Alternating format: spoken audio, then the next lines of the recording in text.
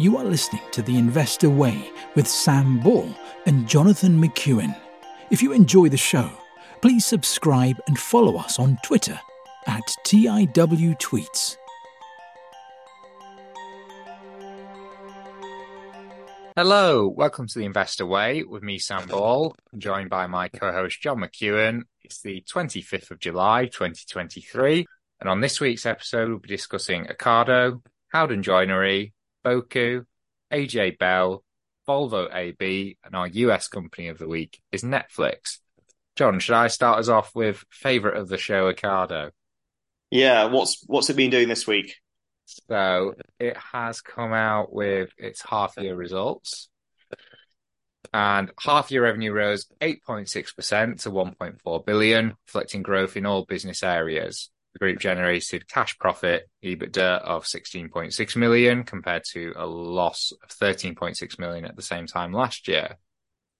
Ocado Retail saw revenues rise 5% to 1.2 billion, where higher prices offset a reduction in the number of items bought on average. There was also a modest increase in active customers. The division generated a 2.5 million loss, although margins improved in the second quarter. The group's third-party logistics business recorded revenue of 335.2 million, up 1.7%. Cash profits were broadly flat at 14.6 million, reflecting higher costs. Technology Solutions revenue rose 58.9% to 198.2 million, reflecting a higher number of active customer fulfillment sites.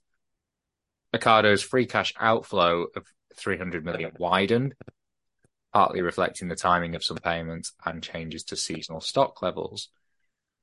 This is one of my issues. Although they can present positive EBITDA, because of the amount of capex needed, it's just burning cash. The group's maintained its full-year guidance, including marginally positive EBITDA from Ocado Retail and total group capex of 550 million.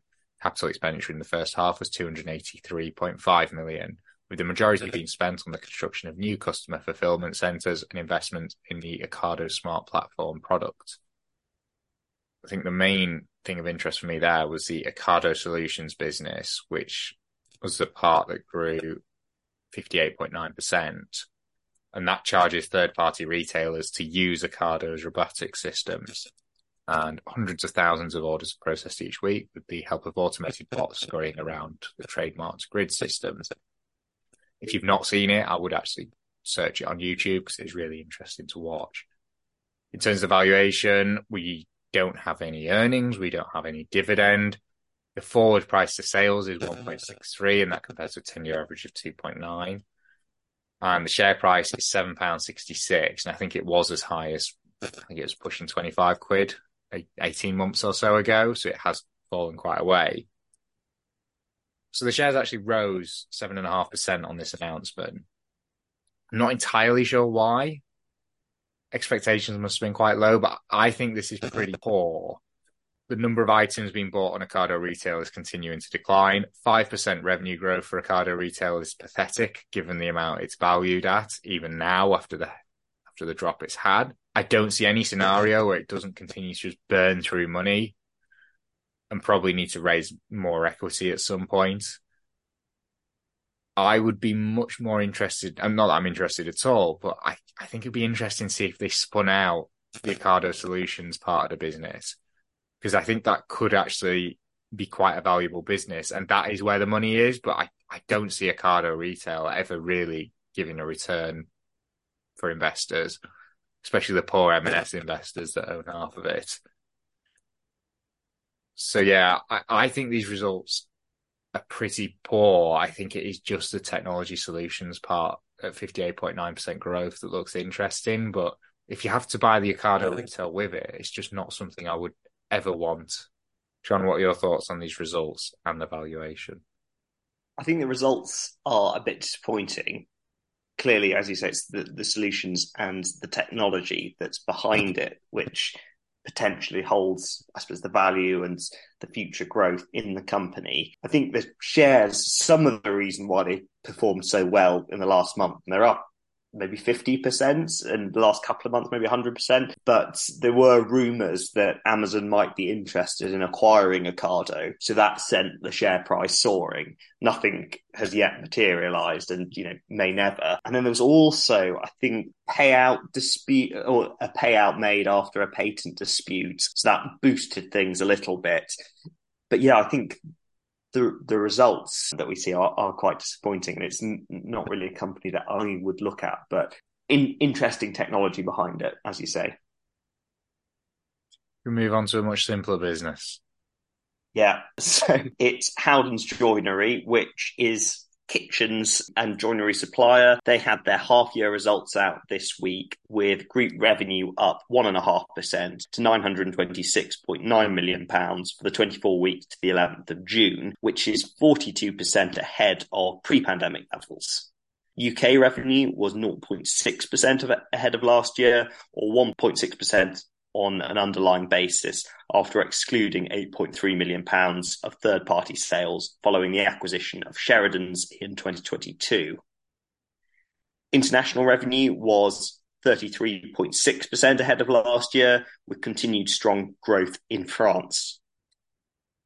Gross profit was flat at £565 million, but operating profit fell by 21.5% to £117 million, as selling and distribution costs increased from £415.9 million to £448.4 million, which was predominantly as a result of the planned investment in new depots, reformats, range of optimization and distribution, and digital expansion, along with the higher labour and energy costs.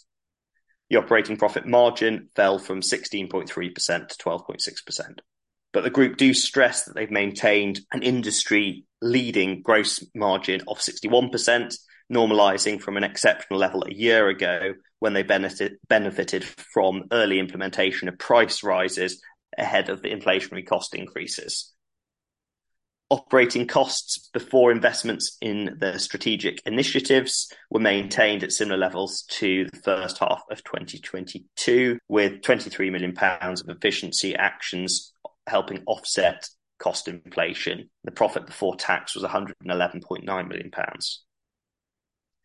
They also comment on their robust balance sheet, which enabled them to continue to fund a further £32 million of investment in their ongoing strategic initiatives, which accounted for predominantly all the increase in the half-year operating cost increases.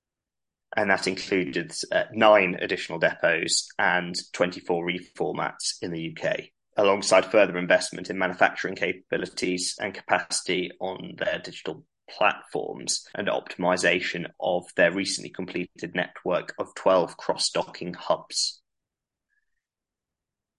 They also comment about the strong cash generation, with £137.8 million of shareholder returns completed in the period. This comprised of a final dividend of £87.8 million and the £50 million buyback completed in the first half.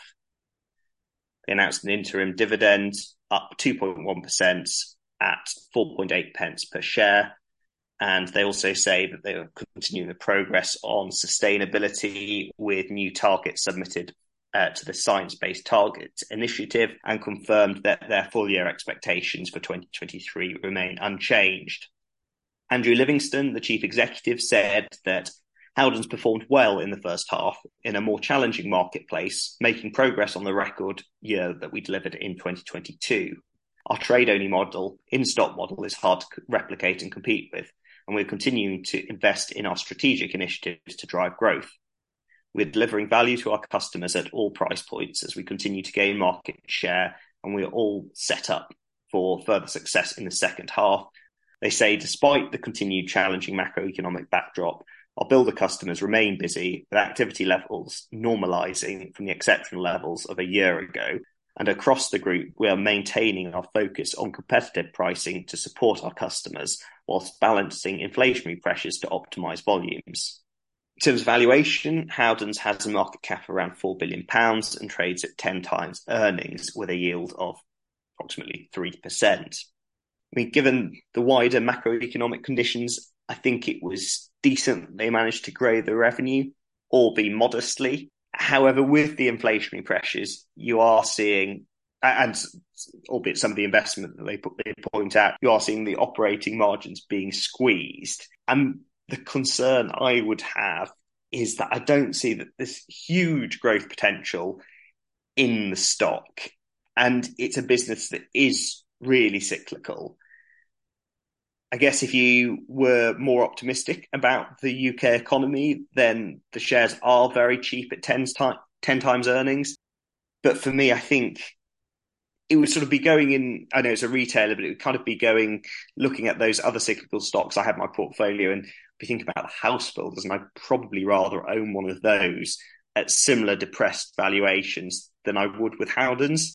And for that reason, I probably wouldn't look any further. Sam, what are your thoughts on Howden's, these numbers, and its current valuation?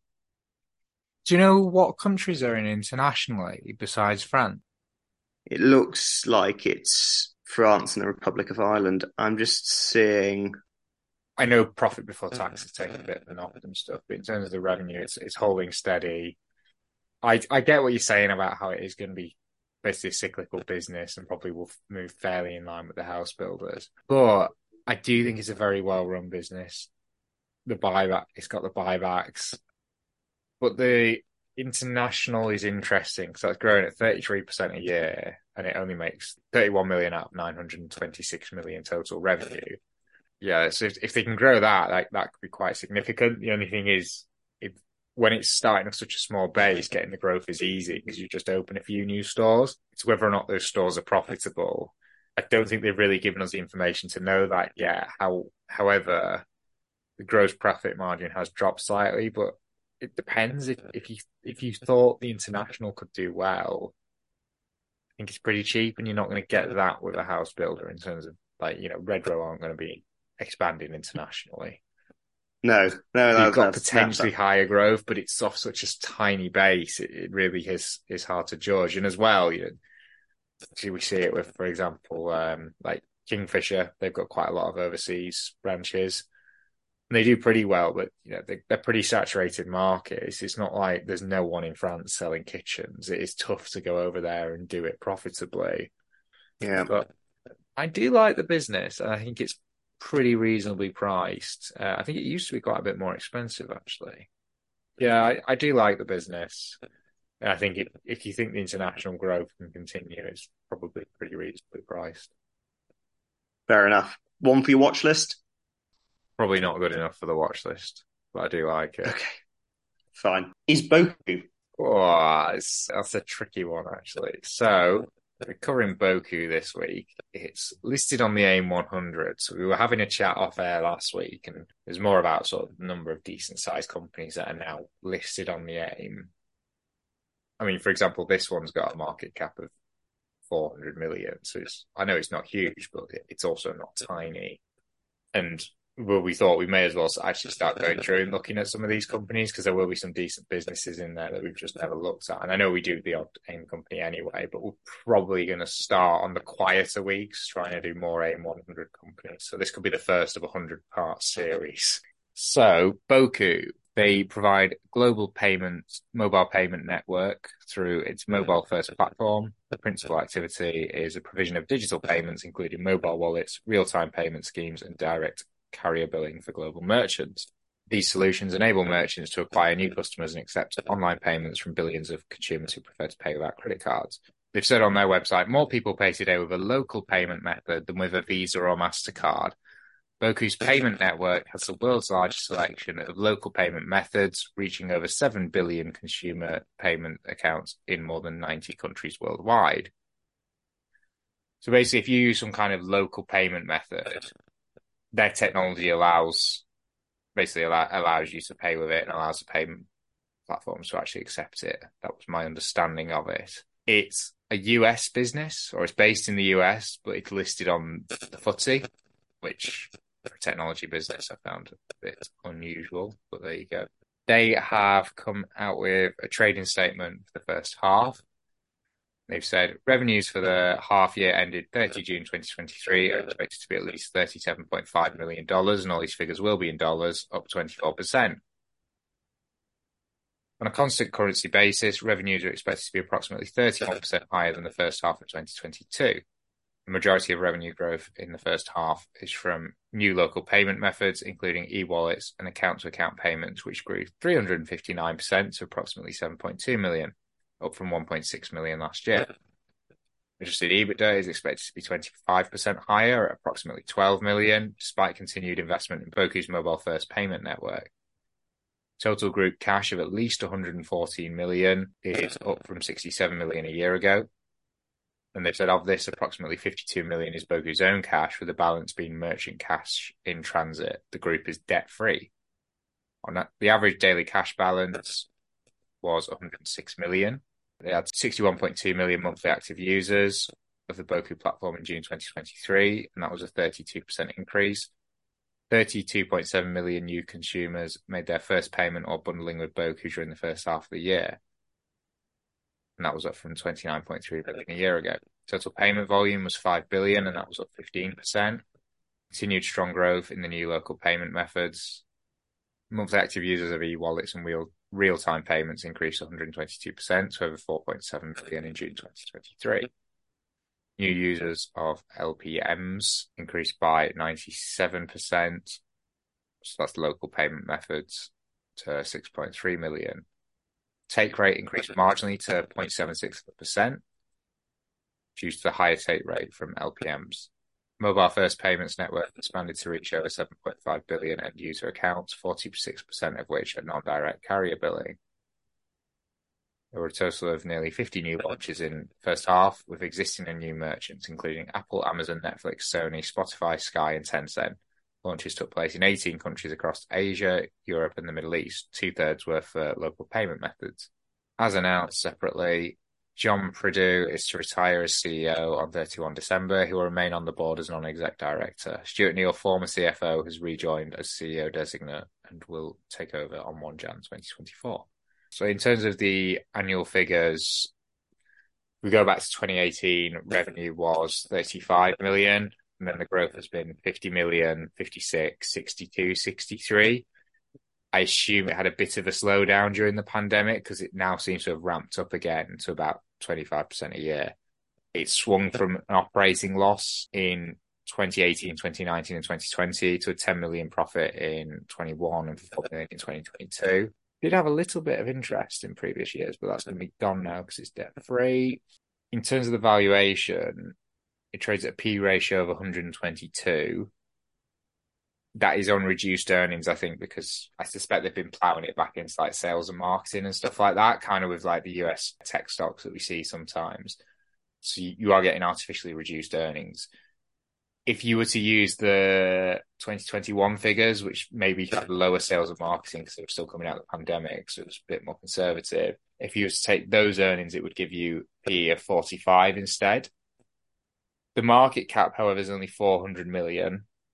And that 45x 2021 earnings, that doesn't include the fact that the business is going to be significantly bigger in terms of revenue. And I suspect it's going to be like a lot of the US companies we used to cover, where they could flip a switch at any point if they wanted and stop ploughing it all into sales and marketing. I think at a 400 million pound market cap, I think it does look interesting. My biggest issue is I don't really feel like I understand well enough where the business sits in the payment space. I've never knowingly used the product. But I think it does look like an interesting business. It's putting up numbers that I think you would more expect to see in a US tech business. I know that is basically what it is. It just happens to be listed in the UK. Yeah, an interesting business. I would probably look at it again, but even if I had a better understanding, I'm not sure I'd want to pay 122 times earnings or 45 times last year's earnings. John, what are your thoughts on the business and the valuation? Again, similar. First time covering it, and I would need to dig into it a lot more and have a much deeper understanding of it. Of course, it is very expensive, and at first glance, you do get a shock. But I guess it is that sort of company that could, has the huge potential for growth, but not understanding it does limit. Just for me, I wouldn't invest in something I didn't understand. So. Yeah, I think also very interesting that it's listed in the UK because, as you say, most of these tech companies avoid a UK listing and are listed in the States. So yeah, I think one to definitely come back to, and probably to try and understand better. And I guess also how much of a moat it has. There are such big players in this market. It is a minnow. So it's really, exploring that further too. But I guess that comes with, a deeper understanding of the business. I think that's a good point, though, with where it sits, because is this a product or is it a feature? Yeah. This is speaking from the point of view of someone who spent 20 minutes looking at this, but if PayPal or Apple Pay or Google start incorporating its products into their own software, as in like they just do it in-house, what will people be paying Boku for? And then what else does it do? Because it does seem like the sort of thing they could maybe do on their own. Yeah. So that would be a big concern. And when you're paying that much for it, if that happens, that is a disaster. Yeah, no, absolutely. Absolutely. Couldn't agree with you more. Whereas I think as well, if you compare that to something like, we've covered PayPal recently, it's pretty depressed valuation. Google and Apple Pay are increasing their market share, and that's a massive factor why. But it is reflected in the price. Whereas with this, it isn't. Yeah. So it potentially has a huge way to fall. Yeah, but an interesting business nonetheless. Absolutely. Okay. Should we move on to another UK listed tech business? Yeah, well, following on from Hargreaves Lansdown last week, we have, I suppose it's little brother, AJ Bell. Maybe that's a little bit unfair. It's got about a £1 billion market cap. But anyway, they had a trading statement out for Q1 for the 3 months ended 30th of June, with the platform business seeing customer numbers increase by 10,606 in the quarter, close at 465,614, which is a 12% increase in the last year and 2% increase in this quarter. Total advised customers came in at 156,368, up 10% over the last year and 2% in the last quarter. The total direct consumer customers came in at 309,246, up 12% over the last year and 3% in the quarter. Meanwhile, the assets under administration closed at 69.8 billion, which is up 10% over the last year and 2% in the quarter. And they commented that there was a resilience in their assets under management flows across the platform, which once again demonstrated the strength of the dual channel model, with momentum particularly strong for the direct consumer platform post-tax year end. Gross inflows for the quarter came in at £2.4 billion, down from the £2.6 billion last year. And net inflows for the quarter were £1.1 billion, down from £1.6 billion. And market movements were negligible in the quarter. In AJ Bell Investments, assets under management increased to £4.3 billion, up 72% over the last year and up 10% in the quarter. And net inflows in the quarter were around £400 million, and that was up a third on the prior year. Michael Summerskill, the chief executive at AJ Bell, commented that continued growth in the customer numbers and net inflows of over £1 billion onto our platform in the quarter once again demonstrated the strength of our dual channel platform model, and assets under administration on our platform now stand at a record high of £69.8 billion. Our investments business again grew strongly, with assets under management increasing by another 10% in the quarter to reach £4.3 billion, in a market where many asset managers are suffering persistent net outflows. The strong performance and low-cost nature of our multi-asset solutions continues to attract new assets in both the advised and direct consumer markets, with net inflows in the quarter of £400 million. In the advised market, there's been a moderation in transfer activity as advisors and their clients exercise more caution in the face of ongoing uncertainty in the macroeconomic environment. Despite that, we attracted £400 million of net inflows to our advised platform during the quarter and added almost 3,000 new customers. Momentum in the direct-to-consumer market remained strong after the tax year end as customers took advantage of their new annual ISA pension allowances. Our open architecture platform ensures that customers have a flexibility to choose from a broad range of investment options depending on the market conditions. Sharp rise in interest rates has stimulated strong demand for short-dated government bonds and money market funds, with 8 out of the 20 most popular investment choices by traded value in the quarter falling into these categories.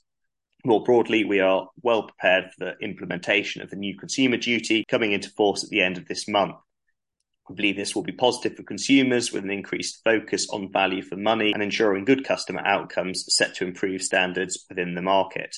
It's important that there is no delay beyond the next year in duty applying to legacy pension schemes, particularly given that FCA has recently stated that savers in older schemes may be at greater risk of poor value for money. We continue to see significant opportunities for growth in the platform market and believe we are well positioned to capitalise on these in both advised and the direct consumer segments. Coming to the valuation then, AJ Bell has a market cap of £1.3 billion and trades at 22 times earnings with a yield of about 2.5%. I thought these were decent results in the current climate and very positive that their numbers continue to grow strongly. And it was especially good performance from their advisory investments business. But my view would be similar to that of Hargreaves Lansdown, though, that particularly in the platform business, it's kind of a race to the bottom, and there's that sort of commoditization argument to be made. And I think that would be the main reason I would stay away from AJ Bell, just like Hargreaves Lansdown. It's also a fair bit more expensive than Hargreaves Lansdown. And the question I'd ask you, Sam, is as a Hargreaves shareholder, would you pay more for AJ Bell with arguably that greater potential for growth? Or do you think it's sort of overpriced in comparison? These results are all right. You look at it's from a much, much smaller base. Customer numbers 465,000. We did Hargreaves last week. It was at 1.8 million. Growth slower, but it's not like the AJ Bell growth in terms of customer numbers is absolutely bombing away. The 70% growth in the AJ Bell investments is very good, but it's off a very low base, and it's a lot of. And it's good that they've done it, but it's existing customers that are using it. They're not really pulling new customers in, I don't think, based on the change in customer numbers. I'm not particularly happy with how Hargreaves have done in the time I've owned the shares. But I wouldn't say AJ Bell are doing much better in terms of the numbers they're putting up. And when you look at the difference in price, it's basically trading at twice the value of Hargreaves. And I just don't think the numbers justify it. So although I'm not the happiest Hargreaves Lansdown shareholder in the world, I wouldn't sell it to buy AJ Bell, because I just think if I'm going to buy such a distant second place, the numbers need to be a lot better, because they'll hardly be taking any market share of Hargreaves Lansdown when they're growing customer numbers by 12% a year. It's just not enough to make a bite. So yeah, that's where I am with it. Fair enough. Fairly conclusive answer there. Somewhat happy. Hargreaves. Happy is a strong word. Okay, let's move on to is it Swedish business? It is listed in Sweden, yes. Take us away, Sam. So we'll take it away. Yeah, Volvo AB. So for anyone who aren't familiar with Volvo AB, which includes me, so I picked it thinking it would be Volvo, but it's actually it's the parent company of the Volvo Group, and it's a manufacturer of trucks, buses, construction equipment, diesel engines, and marine and industrial engines. They also provide solutions for financing and service. In addition to vehicles and machines, its offering includes a range of services such as insurance, rental services, spare parts, preventative maintenance, service agreements, assistance services, and information technology services. So it looks like it doesn't actually include the Volvo cars, which is what I thought when I picked it. So this is a bit of a surprise, but it seems to be everything else, and it seems to mainly be focused on the more commercial vehicles.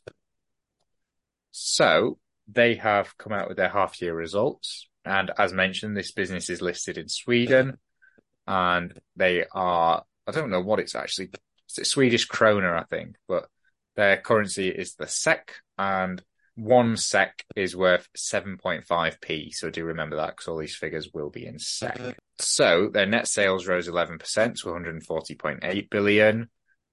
Net sales from the group's different vehicles rose to 109.3 billion, up from 92.2 billion. Net sales from services were up almost 5 billion to 31.5 billion. Volvo said larger truck fleets are continuing to upgrade their vehicles, but smaller fleets have become more cautious because of lower used truck and lower freight volumes. Total order intake fell 10% in the quarter. Strong pricing and a favourable mix of products sold contributed to an increase in underlying operating margins from 11.6% to 15.4%, despite ongoing cost inflation. Underlying operating profit rose 58.1% to 21.7 billion. Volvo had net financial debt of 30.4 billion at the end of the period, up around 8 billion. That's not really concerning at all on underlying operating profit of 21 billion. So services currently make up a small part of overall revenues, 31.5 billion out of 140 in total. And they're hoping to get this to 50% by 2030. And they're also a leader in the electrification of heavy-duty vehicles, including trucks and buses. And they want over 35% of their vehicle sales to be electric by 2030. And there's been a 10% drop in truck orders. So I suspect if you don't need a new truck, you just let the fleet get a little bit older if things are a little bit more tough economically. So the business trades at a forward PE ratio of 10.4, and that compares to a 10-year average of 13.1. And the respective dividend yield for the next 12 months is 5.9%.